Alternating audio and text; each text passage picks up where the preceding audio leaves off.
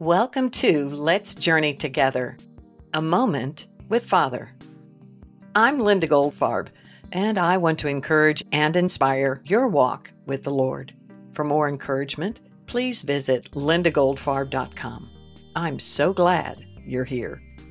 How consistent is the flow of God's love in your life? Imagine a faucet. With one turn of a knob, the flow of water can be increased or shut off. In the same fashion, the flow of living water can be impacted by the turn of a knob. Love's flow in and through us is determined by our minds. Consider the mind as a spiritual knob of sorts. How we think determines the flow of living water in and through us. We can be refreshed by His love to overflowing, receive a mere taste of His love, or experience nothing. For Christ's message of love to dwell among us, we must turn our minds to Him. We read in Colossians 3:16, "Let the message of Christ dwell among you richly as you teach and admonish one another with all wisdom through psalms, hymns, and songs from the Spirit, singing to God with gratitude in your hearts."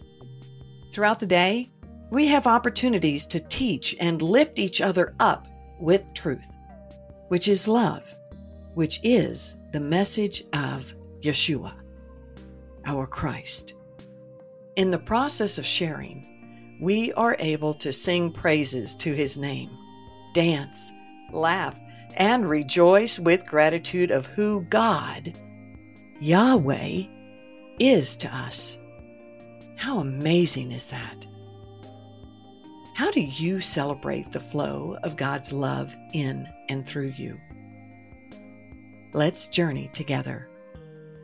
Help me, Lord, to be sensitive to your presence in my life.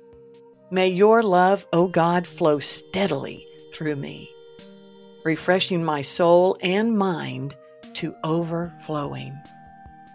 Guide me to be a witness for you in all that I do. To you, O God, be all the glory. Hallelujah. Do not merely listen to the word and so deceive yourselves. Do what it says. James 1:22. May Yahweh bless you, keep you, and guide you in all you do. Until next time, this is Linda Goldfarb, and I'm so glad we're on this journey together with Father.